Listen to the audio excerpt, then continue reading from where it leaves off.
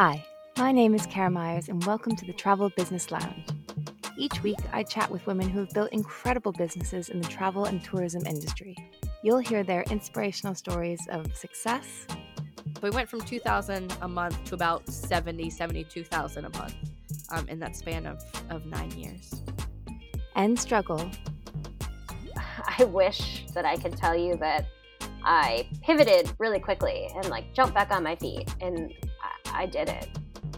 And what they learned along the way. Give yourself the grace of knowing that it's not going to happen overnight and you're going to make a ton of mistakes. And as long as you learn from them and move forward, that's okay. So grab a coffee, hit subscribe, and get ready to learn and feel inspired.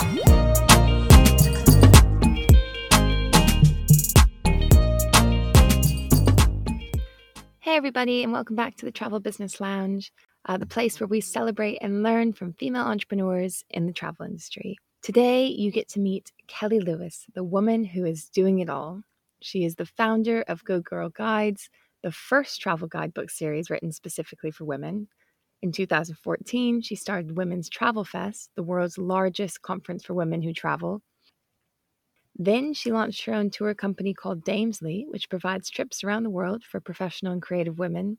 And most recently, she has written a book called Tell Her She Can't, a manifesto dedicated to every woman who has ever been told she is not enough. If you think she sounds like a total badass paving the way for women within the travel space and beyond, you're absolutely correct. Kelly is a leader and a champion for other women who has the uncanny ability to balance a dozen different spinning plates at the same time. Today, we hear how she got her start in travel, how she manages to do so many things at once, and how she finds the confidence to pursue her dreams. If you've ever felt trapped by the bigness of an idea, whether that's starting a new business, writing a book, or maybe just launching a new tour, this is the episode for you. Kelly is such a go-getter that I promise you can't help but feel inspired to finally do that thing that you've been afraid to do. So let's get into it. Without further ado, Kelly Lewis. Hey again, it's Kara. I just wanted to mention one last thing before we dive into the show. This episode was originally recorded in the fall of 2020. Everything that is discussed is still absolutely relevant. You just might notice some references that date it to that time. But not to worry, there's still loads of great content. So I hope you enjoy it. And now, back to the show. All right. Hi, Kelly, and welcome to the Travel Business Lounge. Thanks for being here. Hi, thank you so much for having me. I feel super honored to have you because you just seem like the person who does it all. I mean, you are such a leader in the travel space. You've launched your own line of guidebooks. You run a super successful conference for women who love travel. You started a tour company, sending women all over the world. You're now writing a book, as far as I understand. Yeah. So I don't know how you've done it all, but I hope I can learn a bit more about you and that process over the next half an hour or so. But yeah, let's start first with your background, kind of, where you're from and how you got into travel. Sure. Well, I grew up in Hawaii on the east coast of Oahu, and I always was curious about the world outside of my small island, very Moana of me. I wanted to know what was beyond the shore, and I was always really interested in other cultures and different points of view. But I grew up in a family that, I was one of 4 kids with 2 adults, and it's expensive to leave Hawaii. And we never traveled. Travel was not a thing that my family ever did. So I went to college in Arizona, in Tucson. And after I graduated, my graduation gift from my family was a trip to Fiji, New Zealand, and Australia. And that really kind of kick-started my passion for seeing other places. And I became so obsessed with New Zealand that I returned back to Tucson, sold every single thing that I owned, and moved to New Zealand for a year. So that was really the grand adventure because, once you start traveling, you meet other people who have been other places, and they really open your eyes to what the world holds. And so just in having that experience, of being there as an expat and meeting new travelers who'd gone, to different destinations, I really realized how small the world is and how easy it actually is to go somewhere if you want to go somewhere. That's amazing. I really identify with that because I grew up on Maui actually, and it was the kind of same experience of, it's an amazing place to grow up, but it's also isolated in the middle of the Pacific Ocean. So if you have an interest in the outside world or if you like to travel, it's the worst place to live really because you're so isolated and it's so expensive to get anywhere.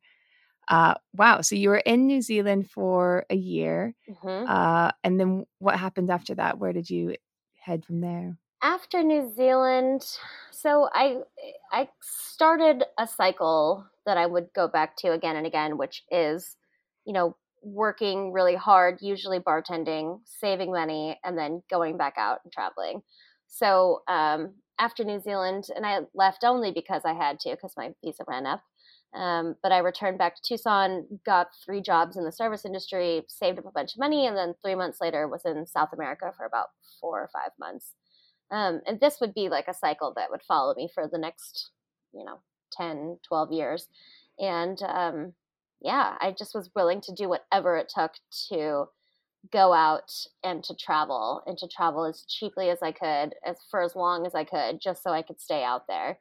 My travel styles changed obviously now. I'm certainly not the budget traveler that I once was, but that same ambition to do whatever it takes to get out and explore and really live your life is still very present for me. So after New Zealand, it was South America. After South America, I think I came home, and at that point I had started a travel blog. It was not Go Girl Guides, but it became Go Girl Guides eventually because I had a dream in the middle of the night that I was looking at a guidebook for women. And in my dream, I was going, oh my gosh, this is totally your calling. Like, why didn't you think of this? Somebody already did it. and I woke up the next day. And at the time I had come back, I was back in Tucson working as a journalist because that's my professional background. And I was working at this office job that I absolutely hated with, fluorescent lights and just a terrible tyrant of an owner. And I just couldn't stand it. And I remembered the dream like midday through my work day, and it just hit me like a ton of bricks. And I basically fell out of my chair with like this realization. And so I started Googling because it was 2010. And I remember thinking like, of course somebody's already done this. Like surely in 2010, someone has written guidebooks specific for women, and no one had. Wow. And so right then and there, and I had already gotten the name from the dream and like the look that I wanted. And I already, things were in place because I had a travel blog. I knew of a designer that I could call upon to kind of create the vision. So it was already like coming to me. So I started Go Girl Guides 3 months later. I started it right then and there. And 3 months later, I was in Thailand writing our first guidebook. So wow. I quit that job. I never went back. Came back, published our first book. And, I want to say to everyone who's listening that, like, I had no idea what I was doing when I was doing it. And I still sometimes have no idea what I'm doing. I just keep moving forward because I think that's the only thing you can do. So, like, I had a background in journalism, had never written a guidebook in my life, had no idea how to publish anything, didn't know anything about page stock, book spines, ISBN numbers, all that stuff I had to learn on the fly. And I got really lucky that, I found the right people at the right time. But yeah, when I looked at the mountain of things that had to get done before I started doing them, it was really overwhelming, but you just have to take it like one task at a time. So for me, the first task was setting up a website and then getting out there. And I love when I have big ideas that are like clean slate ideas, right? So it gave me an opportunity to look at guidebook industry and say, if I could totally reimagine this, and I can, what would I want? What would I want? What would I want to tell my best friend? What would be helpful for, my sister traveling here to know? And I really just kind of approached it from that perspective. I didn't follow anybody else's format. It was really just like, how can I help other people And I love being in those kinds of positions where it's like, throw it all against the wall and just figure out what you want to do to recreate it. And I think that's kind of been like the ethos of everything I've done, right? Since that point and forevermore. I think that's such a good philosophy, and I think it's really also reassuring to hear that you went into it with just an open mind. You knew, what you wanted to get out of it, but the path to get there was uncertain, and you just figured things out along the way. Yeah, you totally develop the path. You don't realize you're doing it until you're just taking one step at a time, and then when you look back, you're like, oh yeah, that's the road.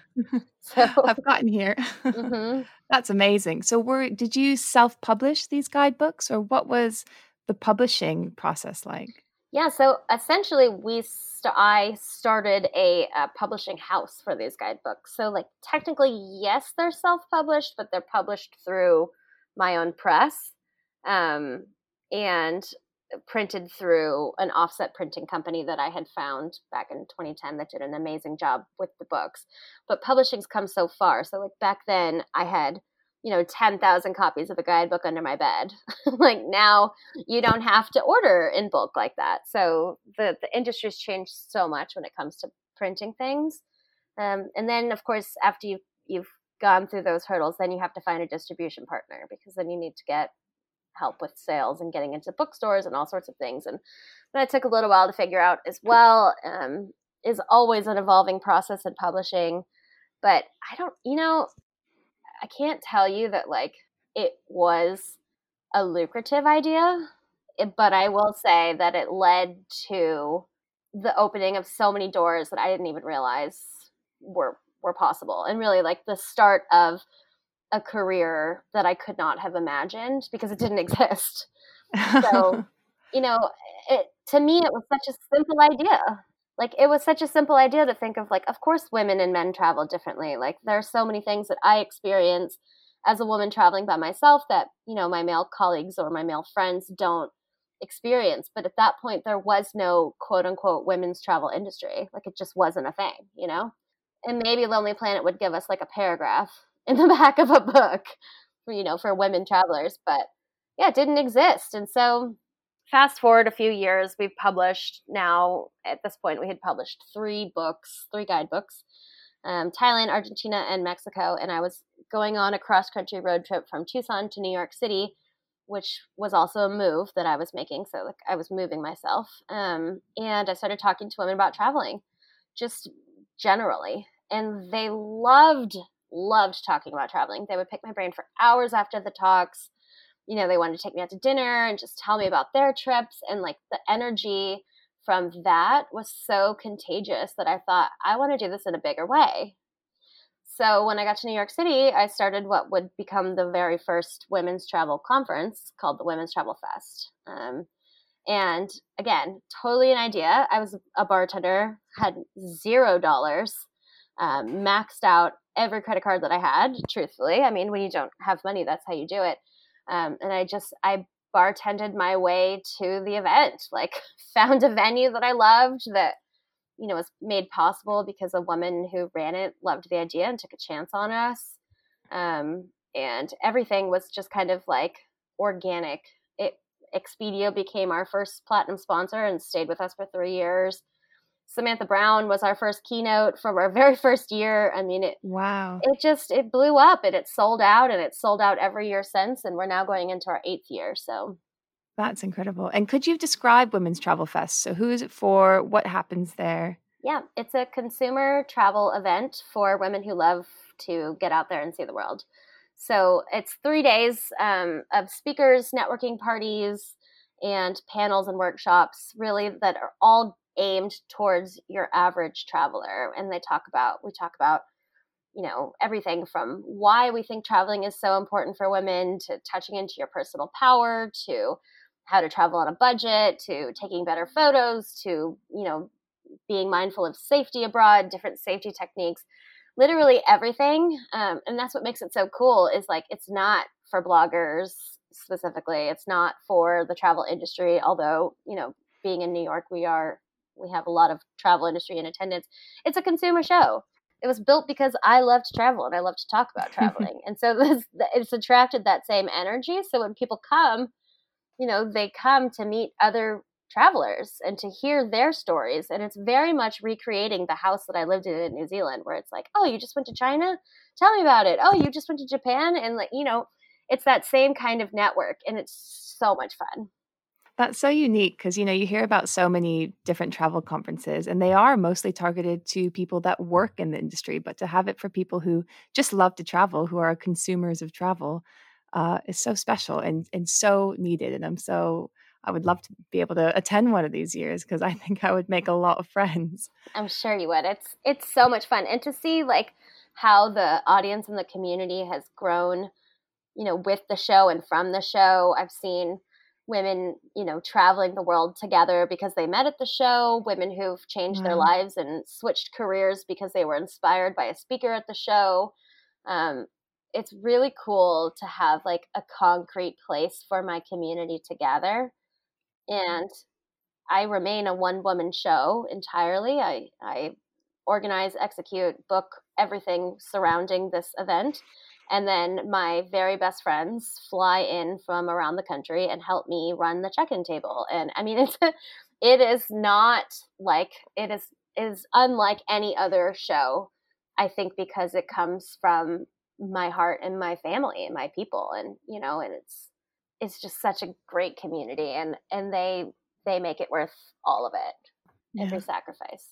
That's just so inspiring. And so I'm assuming you didn't have any professional experience in events before Zero. Going into this. None. So even from the basics of finding a venue, how did you get those first speakers to come to that very first conference when it was, just an idea? Yeah, that's the thing, right? I mean, it all happened very organically, which is always my cue that I'm on the right track with something. The venue came from left field. I was about to sign the papers actually on a different space that was not nearly as special or great. They came, I think I had filled out, one of those kind of kayak sort of websites where they searched multiple venues. And it just led to a conversation that ended up getting us in the right place. And as soon as I walked in, I knew I was in the right place. And then it's just a matter of figuring out logistics, what are we going to feed people? Who's going to cater it?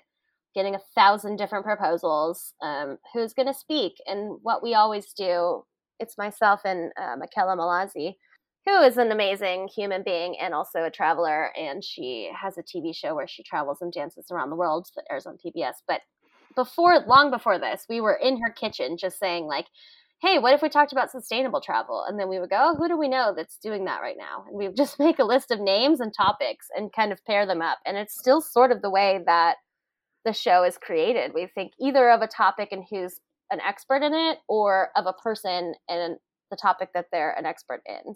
And then I think Samantha Brown, honestly, I feel I don't know. I can't tell you how that happened. I know, I know that Michaela, her cousin was her cat sitter or something. And it was a weird, I don't know. I think we worked that connection, but I don't know. I don't know how we did it, but I do remember it coming through and us being it was, for me, it was shut the door. That's a wrap.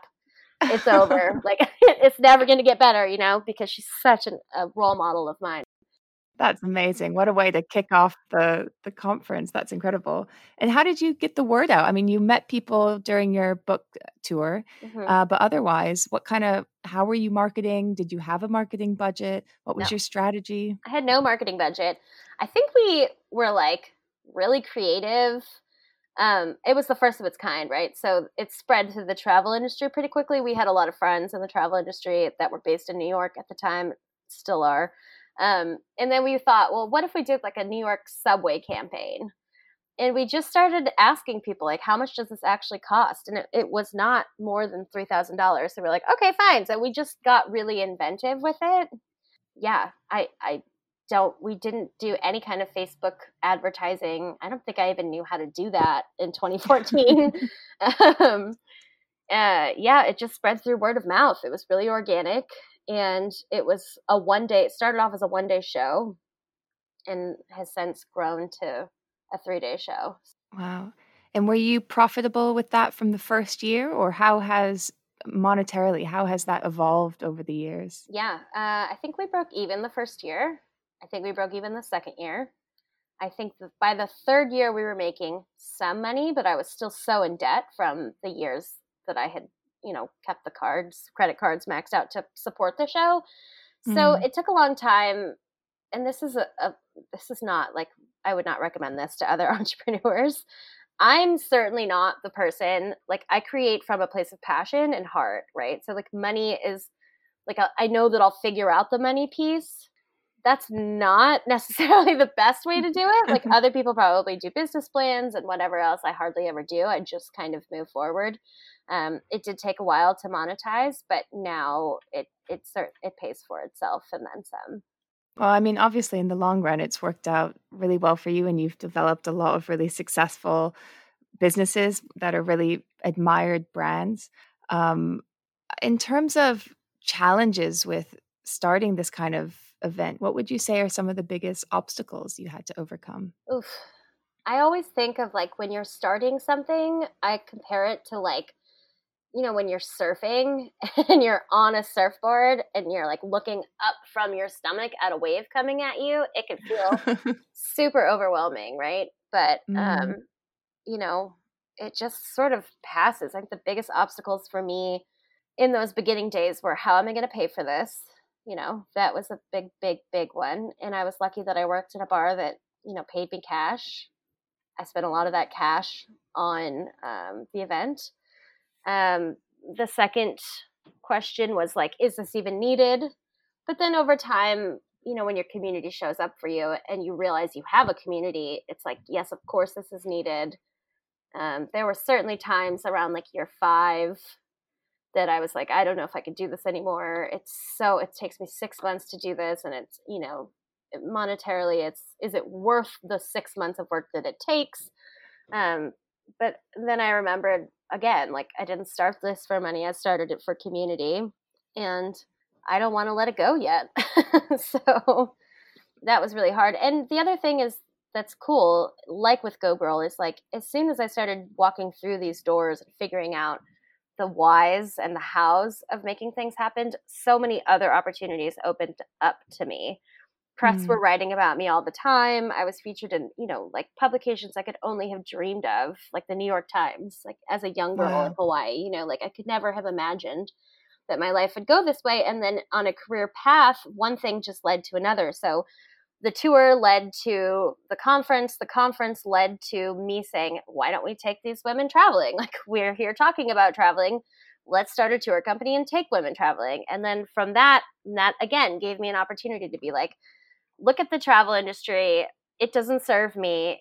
There's a hole in the market for women, who are in their 30s to 50s and, professional aged working women. Why aren't we serving them? Why aren't we taking them traveling? And so it was, again, like throwing it up the wall and figuring out, if we could reimagine this and put a different spin on it, what would we do? Where would we go? How would we do it? And a lot of that was just like, well, I'm from Hawaii, so let's take people to Hawaii. I'm from Arizona, let's go to the Grand Canyon. And so it's kind of just working with what you like inherently know, but building on. And now when I look at everything, it's like I have this little mini empire of women's travel because You do. there's so much going on. And it's awesome. And I love it. It's incredible. And so just to go back a little bit, so for how many years of the conference were you still working part-time doing bar work? I was bartending right up until, I think I actually just had my 2-year anniversary bar free. So Okay. I was Wow. bartending almost the whole time. And then I was managing a bar also in the East Village in New York City. And I loved it. I honestly loved it. And I loved the owner that I worked with, the people that I worked with, and they were so flexible about letting me travel that it made it really hard to leave. And at some point, it just, I started saying to myself, like, this has helped me so much, but it's starting to pull me back. And if I don't see if my businesses can be businesses, they will always remain like a side hobby. And Right. it was so scary. It took me years to get the courage to leave that. because it was such a cushy job, and it provided a lot of like fear from anxiety, but leaving was terrifying. And as it so often goes, the second you make a big jump like that, the universe kind of throws you everything. So like I broke up with my boyfriend, my grandmother died. I mean, it's just like a whole tsunami of things that really tested whether or not I was strong enough to do that. But now looking back on it, it's like, yeah, that was the only decision. And I wish I hadn't taken so long to make it, because I knew I had to jump, and I just was so scared for so long. But then, 1 year after jumping, I had the best year revenue-wise ever. I broke multiple six figures, and it was like, what was I doing? I was in this little box that I thought I would never, never do better, never make more money than bartending, and yeah, that was a lie. Wow. So. It just goes to show that you just need to be confident in yourself, believe in yourself, and make those really scary decisions sometimes. And that's something I really want to talk about, is how do you cope with fear? How do you cope with self-doubt? Because you seem like someone who is just such a go-getter, and you've accomplished so many things. You've built so many businesses. What would you say to someone who is afraid to make that jump? Yeah, I think the fear of failure is a really big one, right? And like, I know a lot of people have said to me like, oh, I want to do this, but I'm so afraid. What if I fail? And I think I have never really been afraid of failure, because it's like, well, if you try something, you're not really ever going to fail. Like, it's going to be, it may not reach the level of success that you want it to, but it's not a failure, right? It doesn't really like cost you anything. For me, the biggest fear was financial. Like, what if I become completely broke? But I've been completely broke. Like, really, really, really broke. Like, traveling through Australia with $25 to my name broke. I mean, eating cans of tuna fish, writing a guidebook while eating beans and rice because I had no money. And so I know that I can survive really broke. I know how to be scrappy with my income. And I just started reminding myself of that. And the other big piece was like, I wanted to leave New York City. I was getting ready to leave New York. I needed a life change. And I just, I quit bartending maybe like 7 months before I actually moved, but it sort of paved the way for me to let go of that kind of lifestyle, because New York is expensive. It is. And I think for other entrepreneurs, though, to answer your question, remove the fear of failure and just ask yourself, like, literally, what's the worst case scenario? What is the worst case scenario? Are you going to be homeless? Are you going to die? I mean, like, if the answer to those questions is no, then you owe it to yourself to try and execute your idea. The other thing is like, it seems really overwhelming when you think of a big idea, but you just have to break it down into steps. For me, it's like when I come up with a big idea, like now. So right now I'm working on a book called Tell Her She Can't. And it features stories from my life that I've never spoken about publicly that are really like scary to talk about, involving like childhood abuse and, overcoming people who doubt you and all sorts of things. And it also involves interviews with 50 different women who have overcome various forms of adversity to achieve great success on their own. So there's so many moving pieces to that, right? There's like 50 interviews, 50 articles, 50 things that I'm writing. And it's so overwhelming when you think about it. You got to get all the bios and the headshots and the waivers and the ISBNs, and then you're not even talking about publishing, laying out the book. I mean, it's huge. And people stay paralyzed in the bigness of an idea for far too long because it's so easy to do. You can feel like, I know I have felt frozen at times, like totally deer in the headlights frozen, because I'm scared of the potential for greatness of an idea and what it's going to require of me to execute that. And like, I mean, it's not always glamorous, right? Like, I remember this year's Women's Travel Fest. I had just started dating someone who I'm still with, and I remember he was like, oh, I can't wait to see what you're like when you're not planning Travel Fest.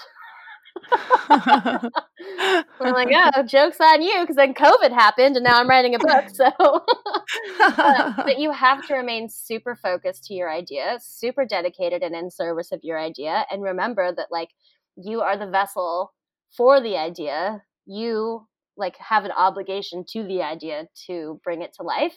And if you choose not to do that, then, you know, then it'll go to someone else. I think that that's something that Liz Gilbert talks about in Big Magic. And I love that analogy of like you being the vessel to bring the idea to life. And if you don't choose to act on it, then you will see it happen like somewhere else. And you'll be like, why didn't I do that?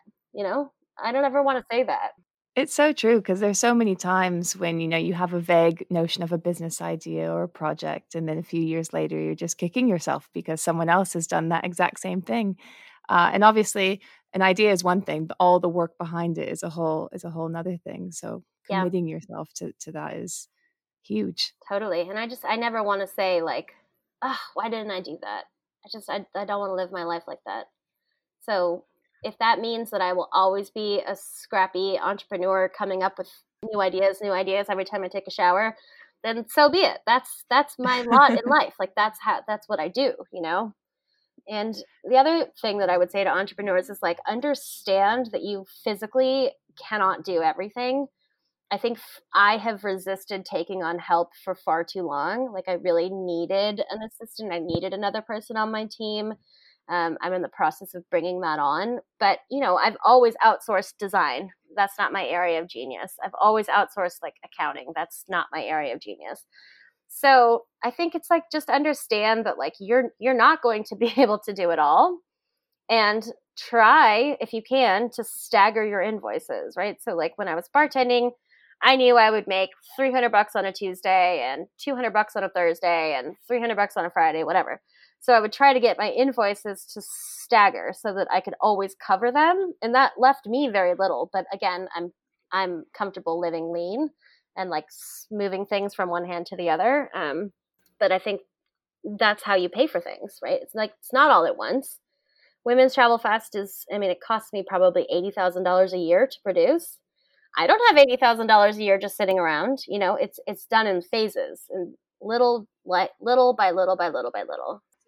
So just on like a practical level, you're so productive. You're managing so many different spinning plates. Like, what does a day in the life look like? I mean, I'm sure it's different depending on the week, depending on the month, but do you have any productivity tips or, you know, advice on how to stay so focused and so productive? Yeah, totally. I mean, I think first and foremost, you have to really want it. You know, I love watching bad television. If I didn't really want to do what I was doing, that's probably what I would be doing, especially when we've been at home for so long. You have to really, really want it. You have to keep focused on what the end goal is, what the end goal looks like.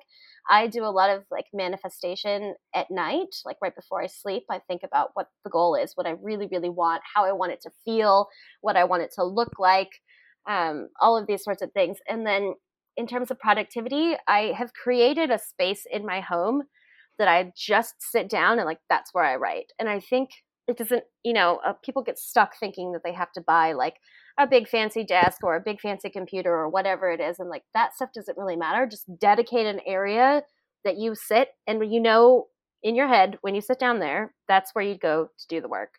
I mean, there is nobody telling me when to do things. There's nobody saying like, this needs to get done by this date. It's all on me to do that. And so that can sometimes be exhausting because you're like, I'm tired, you know? I don't feel like planning a tour right now. I just want to watch Real Housewives. So I think you have to give yourself a little grace. I usually wake up and I've noticed just by myself, like my brain doesn't totally start working for a couple of hours after I've woken up. So I don't like to get right to work. I'll wake up and have coffee and kind of, you know, clean up and get my head together, do some journaling, and then I'll start working, and I'll work, you know, a solid 6 hours-ish until I take a break. And then if I still have it in me, I'm doing stuff until I go to sleep pretty much. I mean, and my brain is so annoying sometimes because it's always thinking of new ideas right before I go to sleep. So like I've been having to put myself in bed like 2 hours before I actually want to sleep, and then just have my notepad open, because it's like every levee in my head just opens up right before I'm supposed to sleep. So obnoxious. But that's my creative pattern, and like that's what works for me. And working for yourself is awesome because, you know, every day can look different. Every day can look the same. Lately, every day has looked largely the same because I'm writing this book and I'm so excited about it. And I think you have to go back to that place of like, what really gives you the fire in your belly? Like what gives you the fuzzies? And for me, it's like, this book is so important. These stories are so important. These women are so inspirational. And God knows we need inspiration more than anything right now, you know, after 2020 and just everything. So yeah, you have to come from a place of like, you want to see it through so badly that you will sit in that seat and you will do the work. And I wish that I could say that there's a shortcut. I know lots of people do like bullet journals, or they have like dedicated times for things. I don't. Any single day can range from writing a blog post on GoGirl, commissioning an article, writing a book, creating a tour, having a meeting about tours, having a meeting about Travel Fest, have a meeting about the book, doing a podcast. I mean, it's like always different. But I love having variety like that in my workspace. Yeah, absolutely. And just to go back about tours, we've kind of skirted over Damesley a little bit. So I'd like to go back to speak about that. You said, you know, it organically kind of grew out of Women's Travel Fest. Could you describe, you know, what kind of tours are you offering? And then how did you get started with that? Because I mean, I know some of your tours, you're sending women internationally, and it, you know, launching a tour operator is very intimidating because there's a lot of legal hoops that you need to jump through. There's some financial risk, but obviously, you know, you've braved your way through that before. So could you just talk a little bit about those early days? Sure. So Damesley did come from a direct need and a desire of my community. So that takes away quite a bit of risk because you're like, you know who you're trying to reach. I knew that I wanted to reach women who were professional, working aged, who didn't fall into the two categories that existed in the travel industry at the time, which was like elderly bus tours or Contiki 18 to 21 kind of tours. And there was this huge gap in between that I couldn't really understand, especially because they, you know, women are making more money than they ever have. They have time and resources to be able to travel. And yet I just really felt like the market was not, they were almost forgotten in a sense. And so I thought, well, this sucks. And I want to do tours that I want to go on. And so at first, when Damesley started, it was, you know, let's take the workshop model from Women's Travel Fest and take it traveling. So we started with Cameras and Canyons, which is a photography tour through the Grand Canyon, Antelope Canyon, and Horseshoe Bend, led by a female photographer. So it's kind of taking the sort of conference model and taking it traveling. And then again, it was what places do I know really well? Like what places do I love? What places do I feel confident enough to take someone and speak with authority about? If I can't speak with authority, who can I bring in, you know, to lead this tour safely?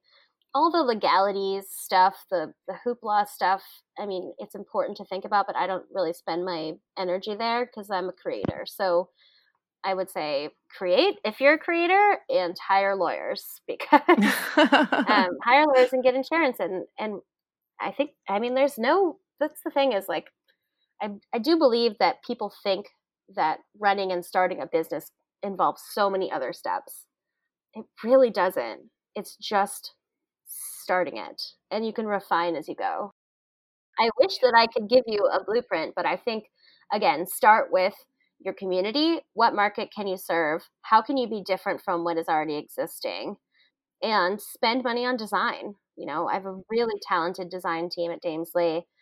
The site is beautiful. It has an elevated feel because I was looking for an elevated market. It's not a budget trip. You know, it isn't. And we'll never be everything for everyone. You know, there's a lot of women who want to travel solo, women who want to travel on a budget, women who don't want to go on group trips. I totally understand that. And that's cool. maybe they'll come someday when we have a place that interests them. Maybe they never will. I think you just have to like try to stay true to the people you are trying to serve, and don't overwhelm your brain with like trying to be everything to everyone. Yeah, absolutely. And yeah, your website is gorgeous. I really, really like the look of it. Um, how do you go about finding, hotels and accommodation and activities and that sort of stuff? Are you sourcing that directly based on your experience or? Yeah, I started that way for sure. Now that the company is bigger and more well known, we work with a lot of in country tour operators. So those operators have relationships with hotels that they recommend, restaurants that they recommend.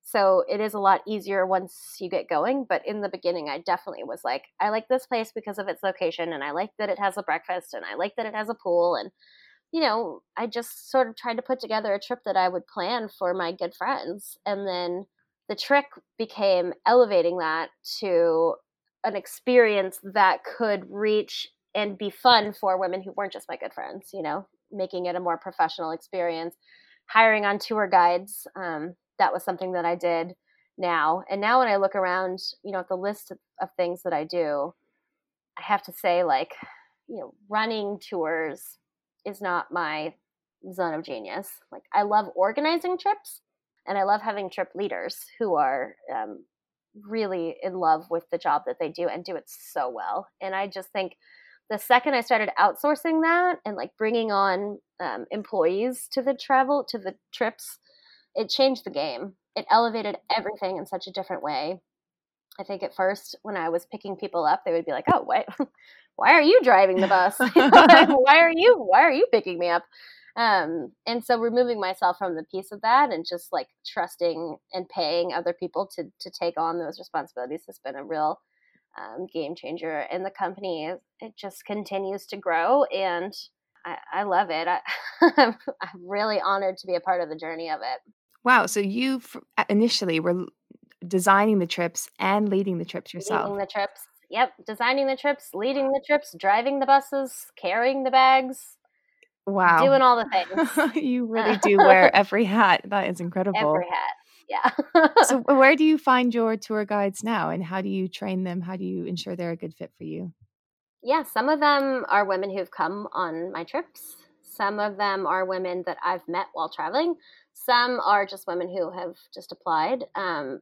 It's really difficult to find exactly the right person because you really need someone who can see 2 hours ahead, right? And can predict like when your group's going to be hungry, when they're going to be thirsty, when they're going to be tired, when they're going to need a break, and is selfless in a way, because it's not about like giving them a trip that they're getting paid to go on. It's really about the guests and doing whatever you can to make your guests happy and to be the glue that keeps the trip going. So far, my guides are epic, and I love them so much. And yeah, I mean, I want to tell you that that there's like a formula, but for me, a lot of my hiring is based on intuition. It's like, do I think that you're a selfless person? When everybody is tired and you're tired, are you going to put their needs above your own? When everybody is hungry and you're hungry, are you going to be the last to eat or the first to eat? And so these are kinds of questions that I ask because I know the answer personally, and that's like, if their answers align with that, then they're probably the type of person that I want to work with. Yeah, I think that's a great way to go about it. So just before we wrap up, I think we do need to at least mention COVID. I don't want it to be the focus of the episode at all, but obviously working in events, working in travel, those are two industries that have been heavily affected. Can you speak a bit about what that effect has had on your businesses, how you might have had to pivot in the meantime? Totally. I mean, COVID took the rug right out from under me. Like so many others. I mean, really, we canceled every tour that we had in 2020. The Women's Travel Fest was able to run in 2020, but at the time, like, I didn't realize how close we were coming to the wire. The show happened March 6th through the 8th in New York City. Wow, okay. And on the 11th, borders closed, national borders closed. So I got back home to Portland on the 9th, and it was an amazing amazing show. Everybody had a great time. But I didn't realize that was going to be the last fun weekend, or how the disease spread so quickly, because at that point it was like, wash your hands, sneeze into your handkerchief and it's fine. Mm-hmm. So I think when COVID hit, my first feeling was, oh God, what if I got someone in my community sick? What do I do? How could we have known? And it was just this real terror and dread, and above all else, that's where my head was. Then it was, oh God, what is this going to mean for everything going forward? And I wish that I could tell you that I pivoted really quickly and like jumped back on my feet, and I didn't. I mean, I was literally under the covers for almost a month. I mean, just looking at everything, being like, what do I do? What do I do? Luckily, financially, I had just run the show, so that relieved a lot of financial burden. But at the point when COVID hit in March, I figured by September we'd be well out of the woods. I just didn't imagine it would go on this long. And now the next Women's Travel Fest is supposed to be in early March in Portland in person. And I just don't even know.